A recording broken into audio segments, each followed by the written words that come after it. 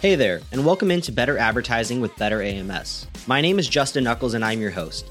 Our guest today, Mr. Aaron Cordovez, is from Zulay, one of the most well-known and dominant brands in the home and kitchen category over the past several years. Having competed against these guys years ago, it was fascinating to hear Aaron's philosophy on how to think about brand identity and what it means to your customers, as well as how they look to launch new products in their always expanding catalog. We'll dive into pricing your products as an efficient way to remain dominant wherever you sell on Amazon. Also, Aaron chats on his offerings to help you all as brand owners and sellers with getting listed on other marketplaces outside of Amazon risk-free, as well as his automated software for PPC management. We'll have all the info in the show notes if you want to follow up with Aaron, but with that, let's get into this great talk we had. Enjoy. Well, hey there, everybody. I'm welcoming today, Aaron Cordovez from Zulay and Samurai Seller. Welcome in, Aaron. Hey, thanks for having me.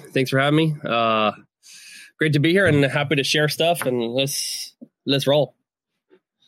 Yeah, I think a lot of sellers, myself included, to give you a little background, I used to sell milk frothers as part of one of my private label seller offerings. So I have a lot of familiarity with your guys' brand, but you know, the milk frother seems to be the dominant Zulay product. But what is the strategy, for launching new products nowadays, and what has been really the focus for you guys 2022, 2023?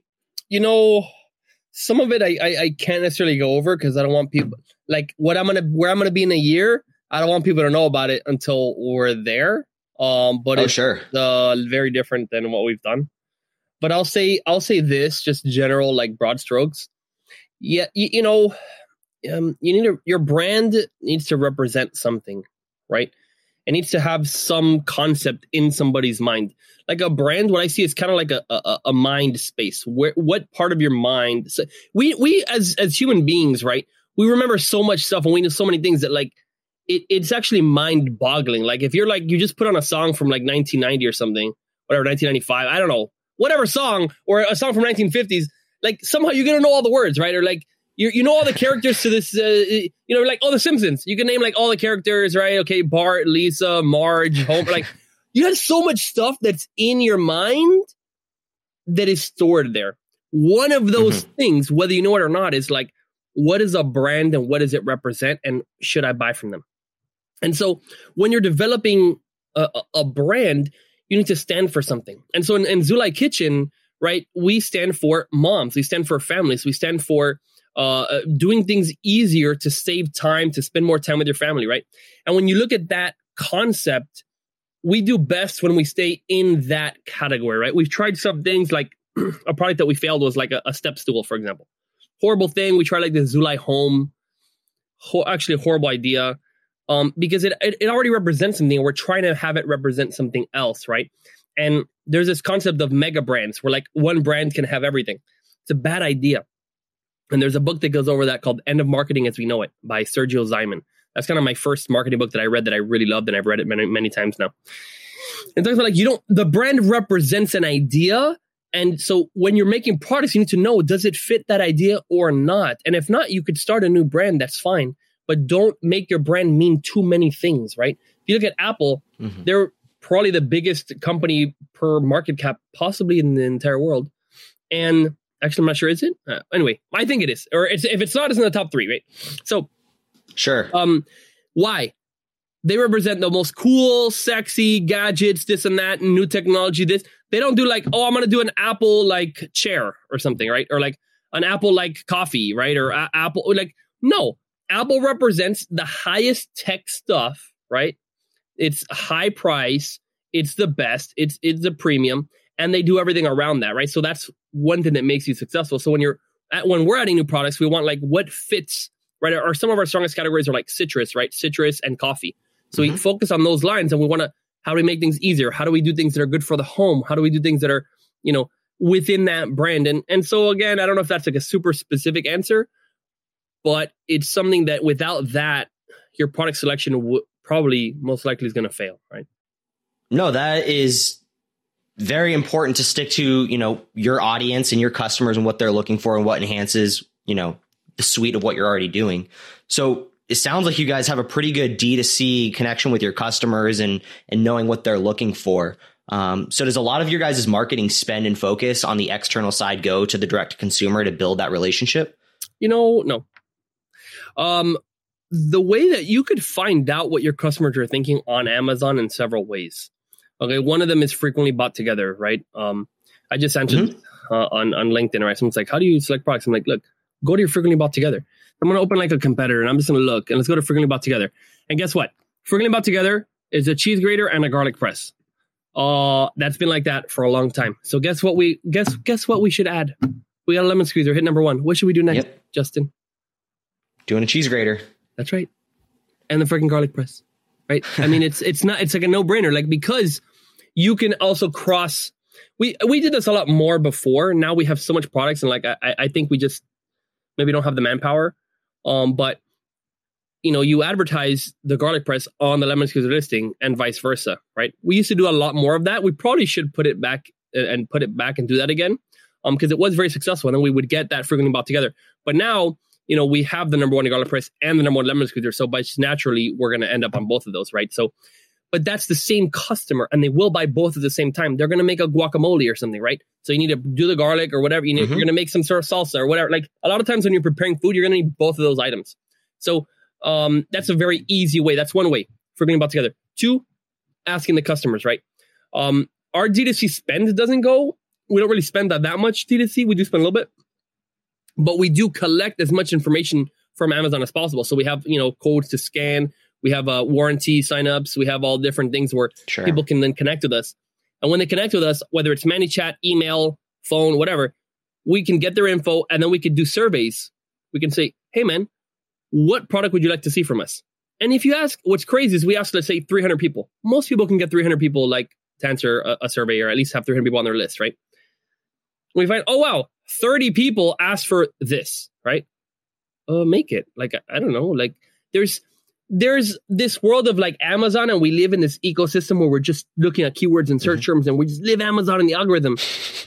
But you can also talk to your customer, because absolutely they'll give you something. And yes, you can validate it, make sure it's decent on Amazon. But if it's what your customer wants, you already have some sort of mind equity with. You already exist in their mind.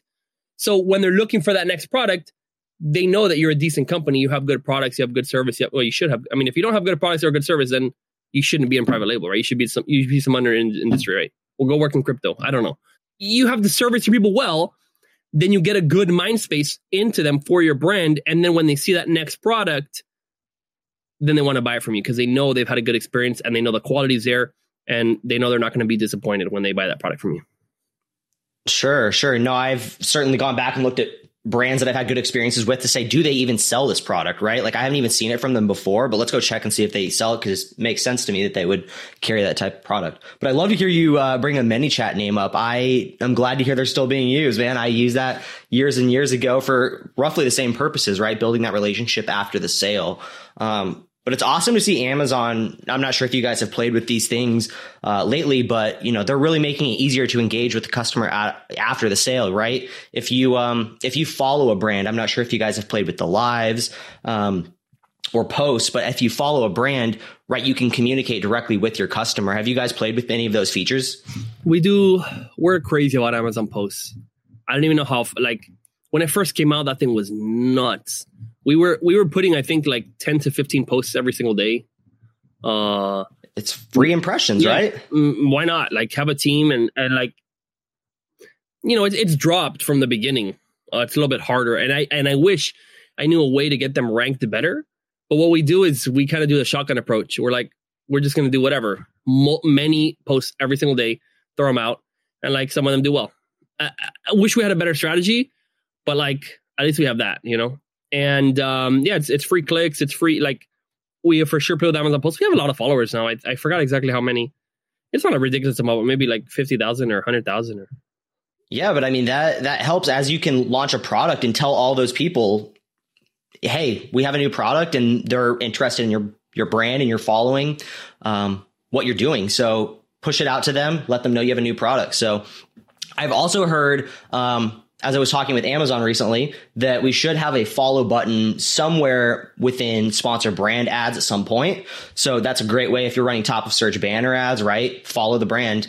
So you can have that continued touch point with them in your own way. Basically email marketing from Amazon. Yep. Well, that's nice. And I'll tell you, when you're talking about like, hey, when you look for a product from a brand, that I would say is a very small use case, by the way, just to circle back to that. The more common use case, sure, yeah. The more common one is you now search for, you bought a drum set from somebody. Now you search drumsticks, right? Yeah. And you see the brand name in the sponsor results. So you're not looking for that brand, but you're looking for another product. But now the product that you just bought, was good. You see that they also sell drumsticks, right? So then that's, I think, more common. Like, I don't very rarely, but I might check like, hey, does this company sell this? Yeah. But what you'll find all the time is they're going to search again, right? Maybe 90% of the time, they'll search a non-branded term. But if you show up and they have an experience with you, your click-through rate, your conversion rate, your everything is going to be higher and better, right? If it's that customer that's already interacted with you. So that's how I find that that brand and that repeat purchase and that other products will help you. Like when we launch a product, a lot of times I'll go see the first 10, 20 purchases and maybe 20, 30% of them are people who have bought another item from us already. Mm-hmm. Yeah. I mean, with the number of sellers, especially in your aisle, right? I mean, it's easy to get lost in the number of sellers and brands and, who the hell is who. But if you've already experienced, a good product with Zulay, then it makes sense that it's slightly more profitable, maybe not in a numeric sense, but conversion rate's going to be better. It's a little bit cheaper to run those ads if they've already seen your brand. So I totally get what you're saying. How important is it with, you guys, I feel, are very, fairly priced. Let's just put it that way, right? Like it is not, it's a very easy impulse buy for customers if they're interested in your products. So how do you guys, justify or put marketing spend behind those products when, as we're getting in later into Q4 here, cost per clicks go up, right?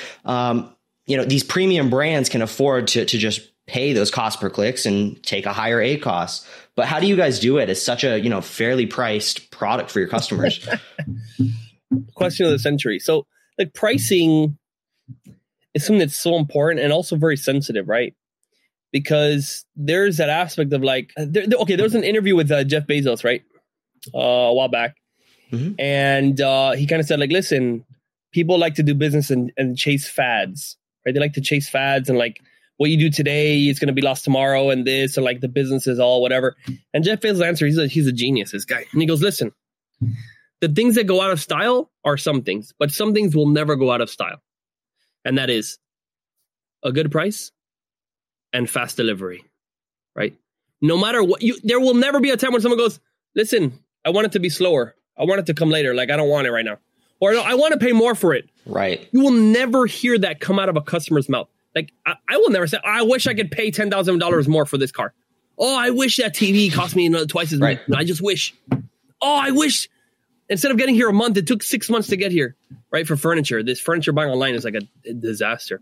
So when you focus on things that never go out of style, if you could achieve a low price, right, no one's going to complain, right? And so, it's tough, okay? What we like to do is have a product mix, okay? We want to have one that we can price the best in the market, and then we want to have a version of that that's more premium that we could spend all the ads on. So then we can take up multiple spaces on organic, and we're also serving the people. We make a product that's better, more sexy, packaged better, that's going to give that wow factor when you get it. And we have that one priced above the entire market. But then we also want to have one at as close to the bottom as is physically possible to still make profit, right? And there you're defending your moat, okay? People talk about this review moat. I think the review moat is a little bit of a lie, okay? I've seen people with 10,000 reviews, they go from number 1 spot to like number 10 spot like instantly. It happens because if someone comes out with a product twice as cheap as you, their listing looks as good as you, they start getting as many reviews as you. Where's the moat? Okay. If there's a product for 10,000 reviews and one for 30,000, one is half the price for 10,000 reviews. I'm like, I'll go with that 10,000. If it's cheaper, there's nothing specifically better about it, I'll get it. That review moat, it's a flimsy moat. It's not a strong moat, right? It's your defense. It's not very strong. Your strong defense, if you have better reviews and a sexy price, that's a moat right there. Because someone has to lose hundreds of thousands of dollars to compete with you to get enough reviews to then start trying to take your market share. So the only way you can have a moat that is defendable is if you have the best price and the best reviews and the best creative and possibly the best advertising. Sometimes you have to not advertise a product that's the cheapest. You're going to advertise one that's higher. So you may not need that advertising, right? You save it for another one. But you can keep the cost per clicks up with your high expensive product or medium product. So nobody with the very cheap price can afford to advertise. So again, this is like a really master plan. It's like defending your brand. But that's one thing we've done well is defending, right? Because if whatever product you have today, okay, if you have a product, like, okay, if I had a milk frother, a black milk frother, right, back in 2018, we got to number one spot, whatever. And we kept that same exact product and we didn't change it. We didn't improve the motor. We didn't add colors. We didn't make the price go down. We didn't, add new models. We didn't add new market. We didn't change the page. We've done new pages so many times. If we never did that, it is a matter of time before you get dethroned. Period. Nobody is immune to that. Someone's going to come out with something that is way cheaper. They're going to figure out some marketing. The factories are going to figure out marketing better and better. They're already doing it every month. They're getting a little bit better. They're still not the best, but some of them are very good. And so if someone beats you on marketing and price, and they can afford to spend money, and they don't care about being, I talked to a company yesterday, negative 20% EBITDA. They don't care. They want growth. No kidding. So people could lose money to take you down. So if you don't have a price that's good, you're bound to fail. Like, I don't know what to say. Like Apple, if they never put out a new iPhone, they're going to be screwed. But guess what? You can get an iPhone 5 for like $200, right? Like go get an iPhone a long time ago. So they can get that cheap market with their old product. So someone who's like, their dream is to buy Apple, they could still buy it for $200. So do you want an iPhone 6 or iPhone 7? Or do you want, I don't know, a Samsung Galaxy, the new one? Well, I'd try to get an iPhone, right? So you want to get the low price and the high price. That's the answer to the question. You need to do all of it. Yeah, I mean, the big takeaway right there is like the price point is almost the marketing component, right? Like going back to the review moat, like, oh my God, I can't tell you how hard we chased reviews back when we were launching products just to play that game and be like, we can't compete with a 20,000 review seller. But right, like price point, like myself as a shopper, I'm sure, like if you're entering a new market, a new aisle as a customer, like especially at that price point, like $10, like I'm going to try it out if it's a little bit cheaper versus the one who's got 50,000 reviews. That totally makes sense. And then within your aisle in your category, it's so easy to cross-sell customers. Again, if you've had a good experience with Zulay, like get them in at a loss.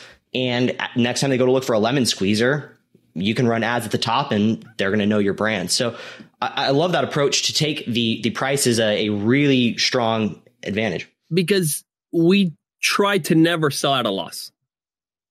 If we need to have the lower price, we'll put the ads on a different SKU after that one ranks, right?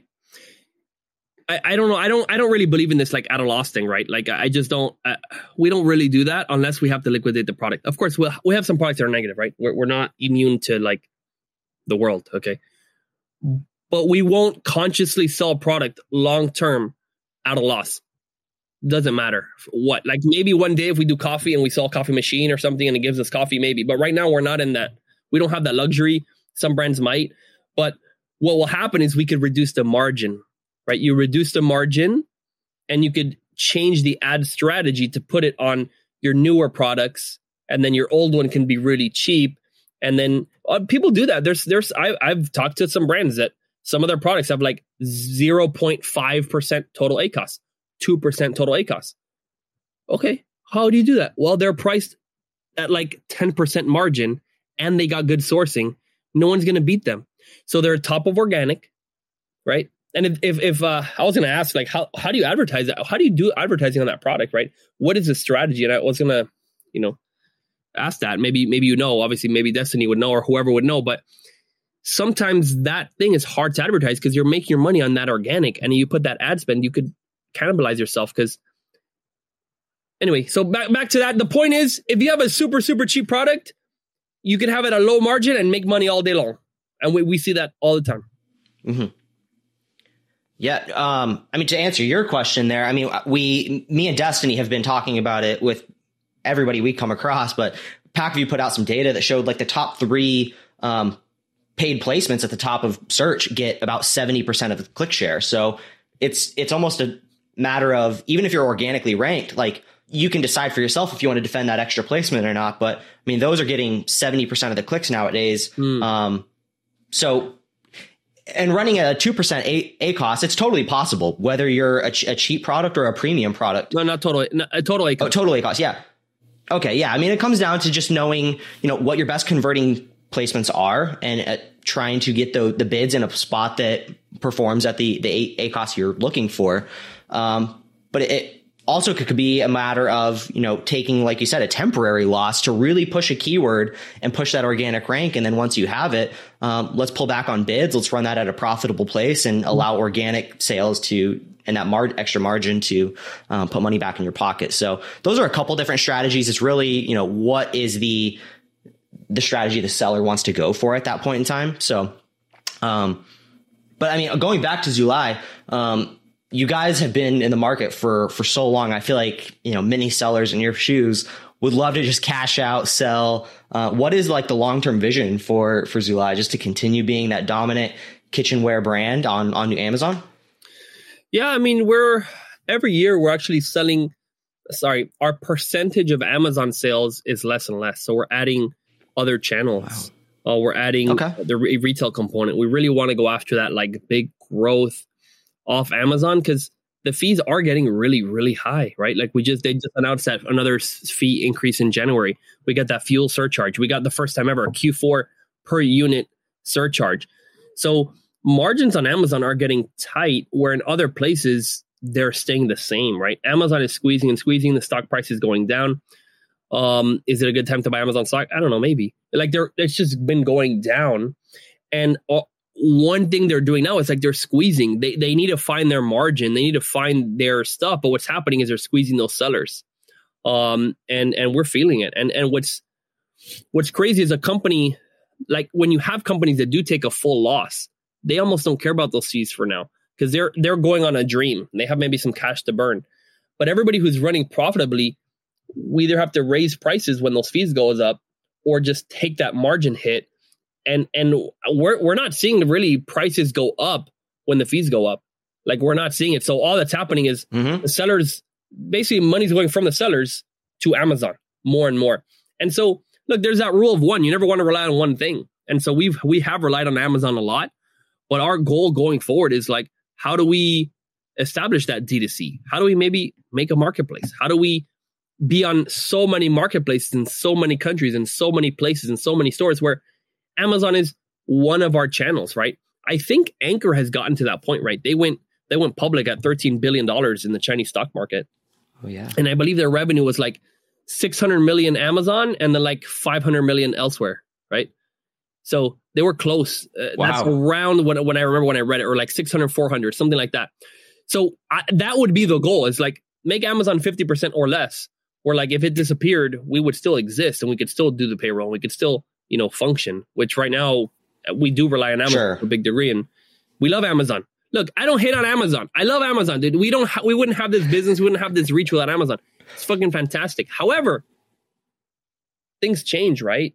Like, yeah, maybe a few years ago it was very easy to have like super high margins, but it's getting tighter every single month. So the goal is try to get as much off Amazon.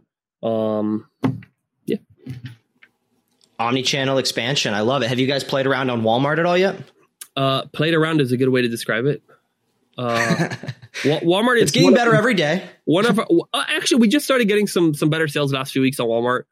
But Walmart is crazy because we have a patent. So we have like this milk frother stand that's patented. We actually designed it. Like I personally designed parts. Like we got a firm, we did a thing.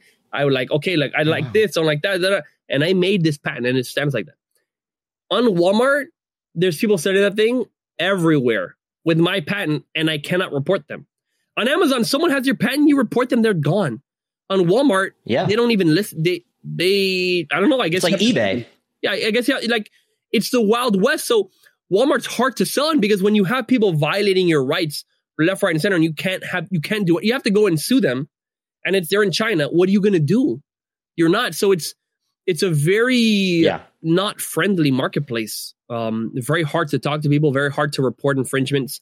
And for a brand like us, when people are copying us so much on Walmart and using our intellectual property that we own, it's hard to grow there because that's what we built. That's what we have. We have our own stuff that we built that represents us and represents our brand. And someone else is buying them thinking that they're us, and they're taking that brand equity and really being a parasite on that. And so with no way to defend it, it's hard to do Walmart, right? So that's one of the issues you've had. Interesting. I'm curious to hear that perspective on that. I mean, it's even a more price sensitive marketplace. And so it's tough to run brand defensive plays over there because, I mean, those Chinese sellers will just bottom the market out and copy your product. I've seen it many, many times. Any other marketplaces you guys have seen, I don't want to say success in, but have seen maybe room for growth, Target, anything else? Yeah, no, Target is amazing. In fact, we actually have a company where we list people's products on Target. The quick plug on that, but like we'll see maybe not 10% of Amazon, but we have some products that do over 10% of their revenue. So if the product does $1 million on Amazon in a year, it could do $100,000 on Target. Like it has a huge market on Target. Bed Bath & Beyond is very big. Fair.com is very big. It gets you mom and pop shops. We've been to stores and people have our product because these guys buy FAIRE.com. So we have a lot of those things. And so I've seen, hey, if we could increase 10% of our revenue just by getting these marketplaces, but it's tough because there's a lot of applications. There's just a lot of processes. There's like sales tax. There's connecting there. It's honestly a pain in the ass to add like 12 marketplaces, but we can do that for people, right? So anyway, if somebody wants that, you can reach out to me on LinkedIn, right? Aaron Cordovez, or we have an email you can put in the show notes or whatnot, but inquiries at bigbrandproducts.com. And if you write to me there, we would actually take all the risk and list you on these other marketplaces, right? So we'll get you Target, Bed Bath & Beyond, whatever, all these different places. We'll buy the product up front, take all the risk. And you have to have no employees, no staff, no nothing. We purchase that. We get the product, we list it. So we have an account that does that. And it's a whole different company than Zulay. But because I saw Zulay, we had a big increase listing all these places. It's a pain in the ass. We have a team of, I don't know, maybe 13 people that just do marketplaces. And it's horrible. Wow. It's tough, but it's a revenue growth driver. And we give it to people for literally no risk because we buy up front. So I know that's like fantastic new thing we've been doing.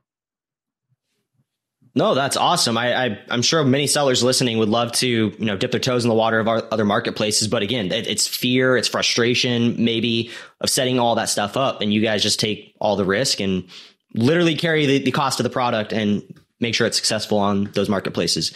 So I would love to ask a little bit more about that. I mean, what does it look like for a brand then once they're like, okay, great, it's up and running on Walmart, it's up and running on Target. I'd love to take it over. How does a brand reintegrate with that? It's very easy because we have no contracts of any kind. So all that would happen is whatever inventory you bought, we set it out and you take the listing, right? So we have zero contractual obligations, zero, like you want it, you take it.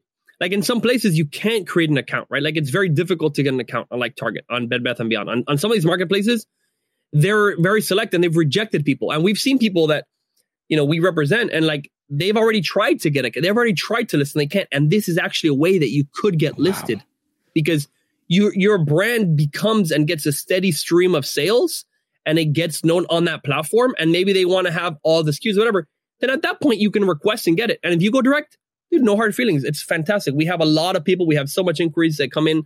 Like we are happy to sell your stuff for 6 months, a year, and then you roll with it and you want to do it. It's like the revenue is enough where it's going to make sense to get that a couple extra points of margin on those marketplace sales and you take it, then you go ahead. We sell out our inventory, of course, because we bought it, right? So after we sell it, then all yours.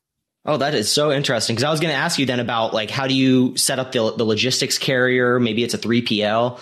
It's really, that's your thing to figure out. And then that's the next seller once they come back and are ready to take over their brand.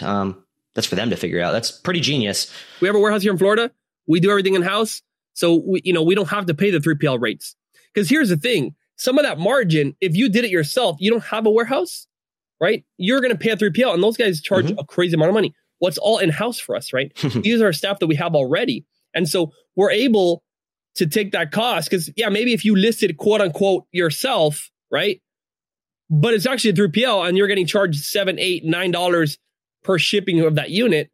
Plus you have to have staff to monitor. Plus you have to, get returns to handle it. Like it's so much of the business that we'll just take for you. So we buy the product. We don't do returns. We don't have we take it and we're going to make it happen. Right. And it's very simple, very easy. And I mean, we paid one seller over $100,000 in the PO just like a few weeks ago. Boom, here you go. No kidding. Like it's a big deal. You guys have really mastered the FBM game. It sounds like. Do you guys use that on Amazon as well? When we need to, but FBM again on Amazon, you don't get that Prime badge. You don't get that 2-day shipping. So your sales are not going to be as strong. Right. But we have the capability and when you get bigger, either, again, you work with a company like us or you do need to end up mastering that if you want to continue to expand. Right. Amazon is the launching pad. It's not the end all. Right. You need to be able to list on other places. So again, if you do it with like someone like us, there's zero risk. You're just adding. It's like so freaking easy. Right. And then that's awesome. Or you do need to set up your warehouse in this. And it's not the most exciting thing. Hiring warehouse staff, putting the people, getting the racking, getting the lease. We have like a big ass lease. We put like hundreds of thousands of dollars in racking. I mean, it's a big investment and we're taking all that risk for people. So again, there's many ways to do it. But at this point, we've reached a scale where we can do it and we do it for ourselves. And we're like, well, why not give that to other people? That's awesome. Again, we'll put all that information in the show notes for any sellers that are looking to, possibly try other marketplaces. That's super awesome. Reach out to Aaron if you are curious. Last question here for you, man. I mentioned it when I brought you in here, but could you talk to us a little bit more about Samurai Seller and what you guys are doing there? Yeah, absolutely. So Samurai Seller, I mean, it's been going for quite a bit and we have quite a bit of users, right? And it's basically a platform where you can manage all of your ads with like precision. Okay, imagine you're flying a plane and all you have is like a joystick, right? And that's all you could do. Well, like what if you had all these different autopilots and there's different suggestions? Like here's the weather, here's all stuff. That's what Samurai Seller does. It takes all of the ad data, we crunch it, we process it, and we go, look, these are a bunch of bids you should change. These are targets you should add. These are your negative match keywords you really should add because it's spending, like literally we connect some accounts and we're like, just with these buttons, you would have saved yourself $30,000, right? So like press that, boom, you just saved 30 grand. Like some of these bigger sellers, there's so much data that a person cannot process it all. A person cannot do everything, right? Like you have millions of keywords or whatever it is that you have. A person can't do it all. So I know you guys like, there's a lot of like Excel documents that you drop and you do the macros or you do all this different stuff, right? And that's awesome, but not everybody has that kind of skill, right? So if we just present it and you press select all and you apply those changes and you have an increase in your thing and it's extremely affordable, right? Just like we were talking about this affordability of products, our software is very affordable, right? It starts at $20 a month. So like 20 bucks a month, like you could literally get all this data, move all your ads, get suggestions. And then what we've been working on now, we brought on one of the biggest AI engineers in all Florida, I don't know, maybe in the entire US, right? And we've been building an AI engine to actually change people's bids automatically. And then you just put your SKU, you put out what you want to spend. That's still in beta. But if you go to our website, you can like sign up for it and get on that waiting list. And we have a couple of people on it now. And it's like, okay, this is what is happening. This is the future this not actually AI. Okay. Like AI, this thing gets into like a hot debate, right? Because everybody likes to put AI, but like if you're actually making AI, it's like way more complex and the results are way higher, right? Otherwise it's rules. Most people work on the rules, but the AI, what it does, it writes its own rules. It acts on its own thing. It sees the data and it's fluid as opposed to being extremely rigid. And so that's coming up. Again, you could sign up on the waiting list on samuraiseller.com. But what we have open now is a full profit tracking dashboard. It gives you your days of inventory of your stock based on, anyway, I have to show it. Like I could do a demo for like an hour, like just showing some of the very, very basic features, but it manages your profitability and your ads. And when the ability to get on the waiting list for this full automation that we're building now. That's awesome. No, I mean, bringing in tech and API, even AMC as it's getting more and more available. We do the same things. We brought a tech developer on to build out our systems because, like you said, it's tough for one person or even a group of people to just crunch Excel files and get all the value that's really in that data out of it. So going back to that question, then, have you guys played with AMC and Amazon Marketing Cloud, the real time data we're now getting? Is that part of the AI? So it's part of what we're going to build. None of the stuff that's live right now, like if you just log in, it's not going to have that right now. But that's data that definitely is very important to us. And like in all our development, like, hey, this is data we absolutely will need to use, right? And that needs to be integrated. So it's part of what will be released, but not what you'll see now. But fine, look, I mean, okay, $20 a month. Okay, maybe it doesn't have the latest API, but like, okay, it has a bunch of data, right? Because at that point, it's not automatic, right? You have to make decisions. Can one person act on millions of keywords on like hourly data and all this kind of stuff? Probably not, right? So if you're not like having a team of massive scale, that AMC data is not vital to you today. That's like when you're doing these massive, when you're building software to understand. That's enterprise level brands. Yes. Like if, again, you're selling like a couple million a year, it's not really going to benefit you from what I see right at this exact second. Or you're going to have to be pretty smart to analyze and change that data up. You know what I mean? That's like, but that'll be part of the full automation for sure. No, that's super cool. I mean, $20 a month, Samurai Seller, that is a no risk trial. I mean, that's a couple Starbucks coffees. Come on, give it a shot. We'll have to definitely bring you back on to show that dashboard. And once you guys are ready to like really roll this thing out and expand, like, again, we'll put show notes in the show notes, information on how to try it out. And but yeah, we'd love to have you back and show us out the dashboard, man. Yeah, absolutely, man. Absolutely. Anytime. Well, I appreciate the time today, Aaron, man. I won't take too much more of your Friday. Thank you so much for being here. Awesome, Justin. Really appreciate it.